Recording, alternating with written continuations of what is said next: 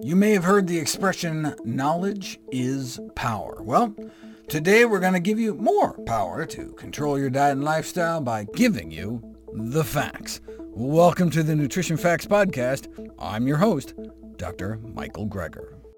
Today, we look at the safety of fourth-generation sweeteners, such as the rare sugar allulose.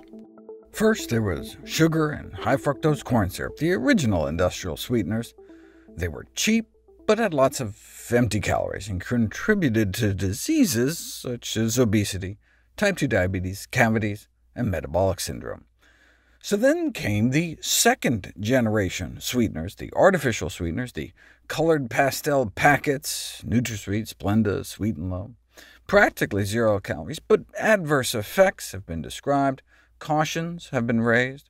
For example, artificial sweeteners were found to induce glucose intolerance by altering the gut microbiome, thereby producing the counterintuitive effect of inducing metabolic derangements. They also taste kind of funny. Enter the third-generation sweeteners, sugar alcohols, such as sorbitol, xylitol, and erythritol. Low-calorie sweeteners, however, their laxative effects can create difficulties, which brings us to rare sugars like allulose, which are natural sweeteners with low or 0 calories and a sugar-like taste. For those of you who haven't heard of allulose, it's been through a bit of rebranding, just like rapeseed oil morphed into canola, forcing municipalities to update their town slogans.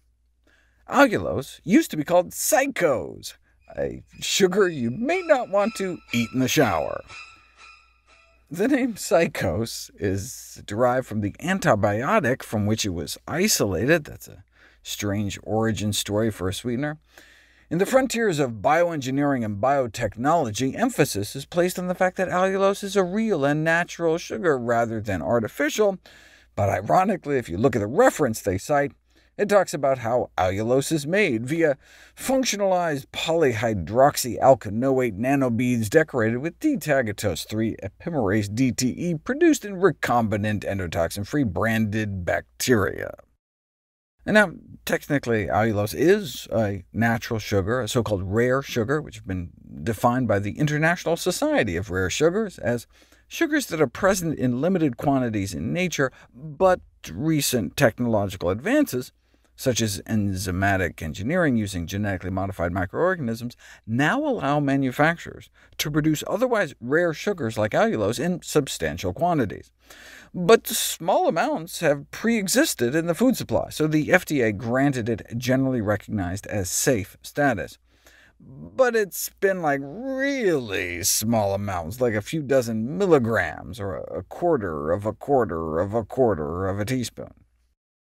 See, allulose is generated when fructose is heated, and allulose is created incidentally in the process by which high-fructose corn syrup is made. So basing the safety of allulose on the fact that it's already been present in the food supply isn't very convincing.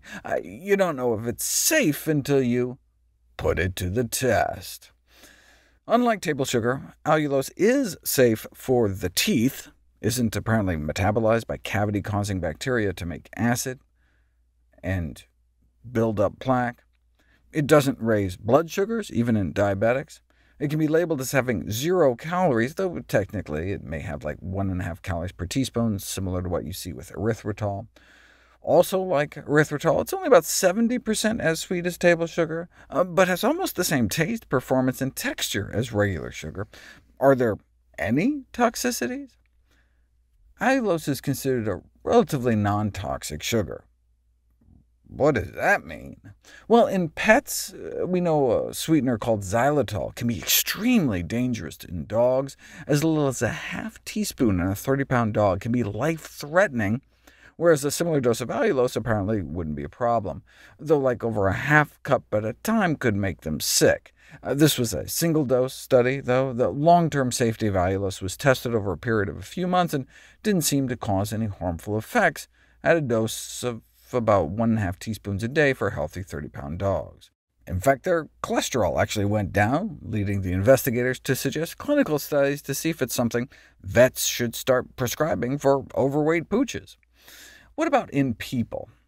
When the dose of allulose was gradually increased to identify the maximum single dose for occasional ingestion, no cases of severe gastrointestinal symptoms were noted until a dose of 0.4 grams per kilogram of body weight was reached, which could be about 7 teaspoons, with severe symptoms of diarrhea noted once you get up around 9 teaspoons. And you say, who could eat that much sugar at a time anyway? A single can of Coke has 10 teaspoons, and a bottle of Mountain Dew has nearly twice that, so allulose is clearly not suitable as a standalone sweetener for sugary beverages.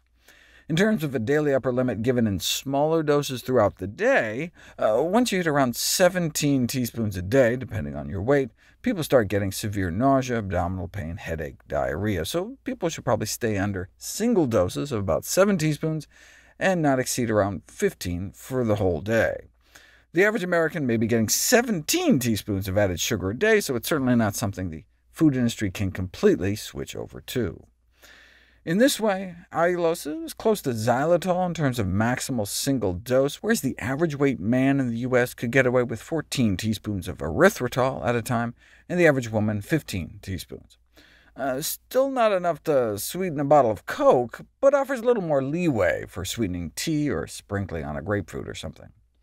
Allulose is claimed to provide health benefits, though, compared to erythritol. Fourth-generation sweeteners like allulose are said to have an advantage— additional functions.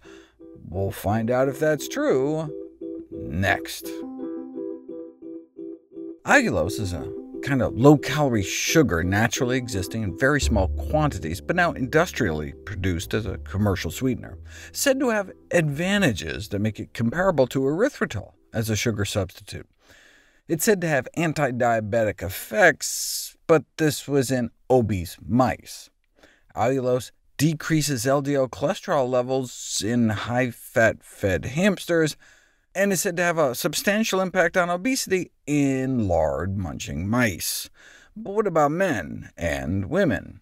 In a petri dish, allulose inhibits fat cell precursors from maturing into fat cells, and reduced the amount of fat accumulation within fat cells. Therefore, the researchers conclude allulose may be a promising sugar substitute for an anti-obesity diet, but you don't know until you put it to the test. They gave people about a teaspoon of allulose a half hour before eating a meal, and compared to the no-sugar control group, the allulose group started burning more fat. The researchers concluded that allulose enhances after-a-meal fat burning, indicating that it could be a novel sweetener to control and maintain healthy body weight through enhanced energy metabolism. OK, but first of all, it was only 15 calories of fat burned over that 4-hour period, and they didn't burn more calories overall. They just switched from burning carb calories to fat calories, and so may have just switched back later on and made up for it later in the day. You can't just look at one meal. You need to track people's actual weight over time, and here we go. A weight-reducing effect of a syrup that included about 5% allulose compared to high-fructose corn syrup. The results show significant decreases in body weight, body fat, and waist circumference, but it was some proprietary syrup mixture, and look, anything would look good against high-fructose corn syrup.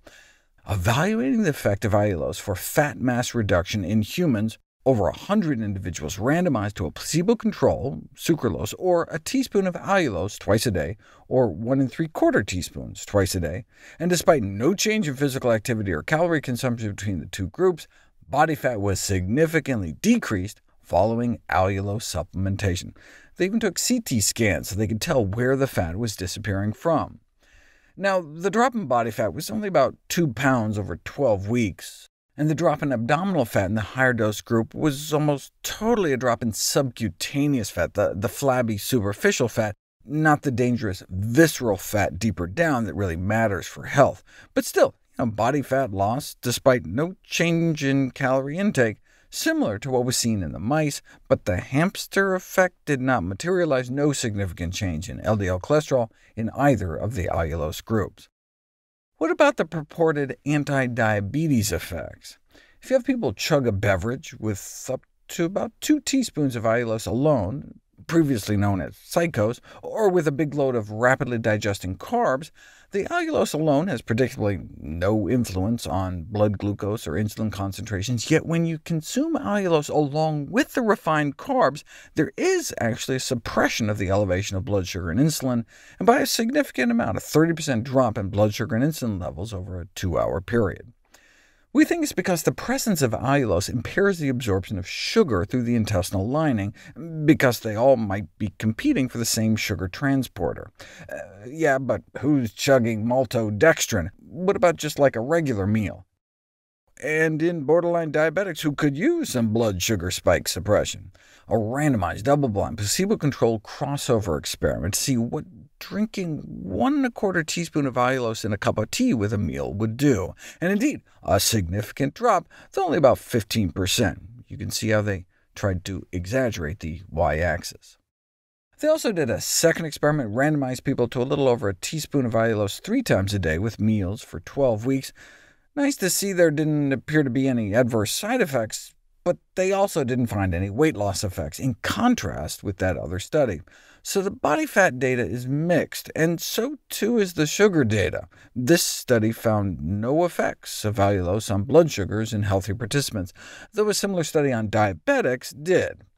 A systematic review and meta-analyses of all such controlled feeding trials suggest that the acute benefits on blood sugars was of borderline significance, and it's unclear whether or not this alone could translate into meaningful improvements in blood sugar control over time. So maybe it's not enough to just add allulose, you might actually have to also cut out the junk.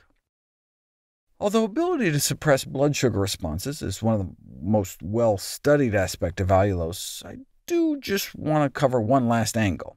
The fact that allulose extends the lifespan of a tiny roundworm called C. elegans through a dietary restriction mechanism, even though they ate the same amount of food. 2 months in, just a few percent of the control group were still alive, whereas twice as many in the low allulose group and about 25% still around in the higher allulose group.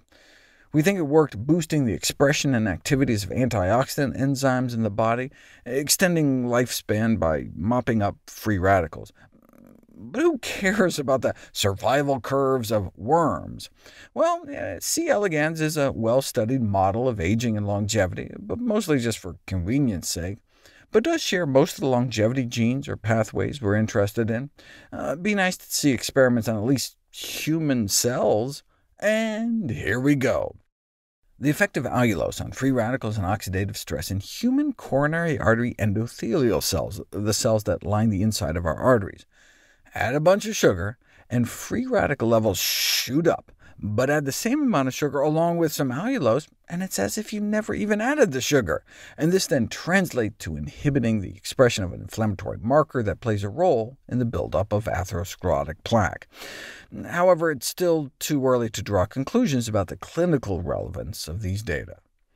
To conclude, are these rare sugars like allulose healthy alternatives for traditional sweeteners? Well, considering the variety of potentially beneficial effects of allulose without known disadvantages from metabolic and toxicological studies, allulose may currently be the most promising rare sugar. But how much is that saying? We just don't have a lot of good human data. As a result of the absence of these studies, it may be too early to recommend rare sugars for human consumption. We would love it if you could share with us your stories about reinventing your health through evidence-based nutrition.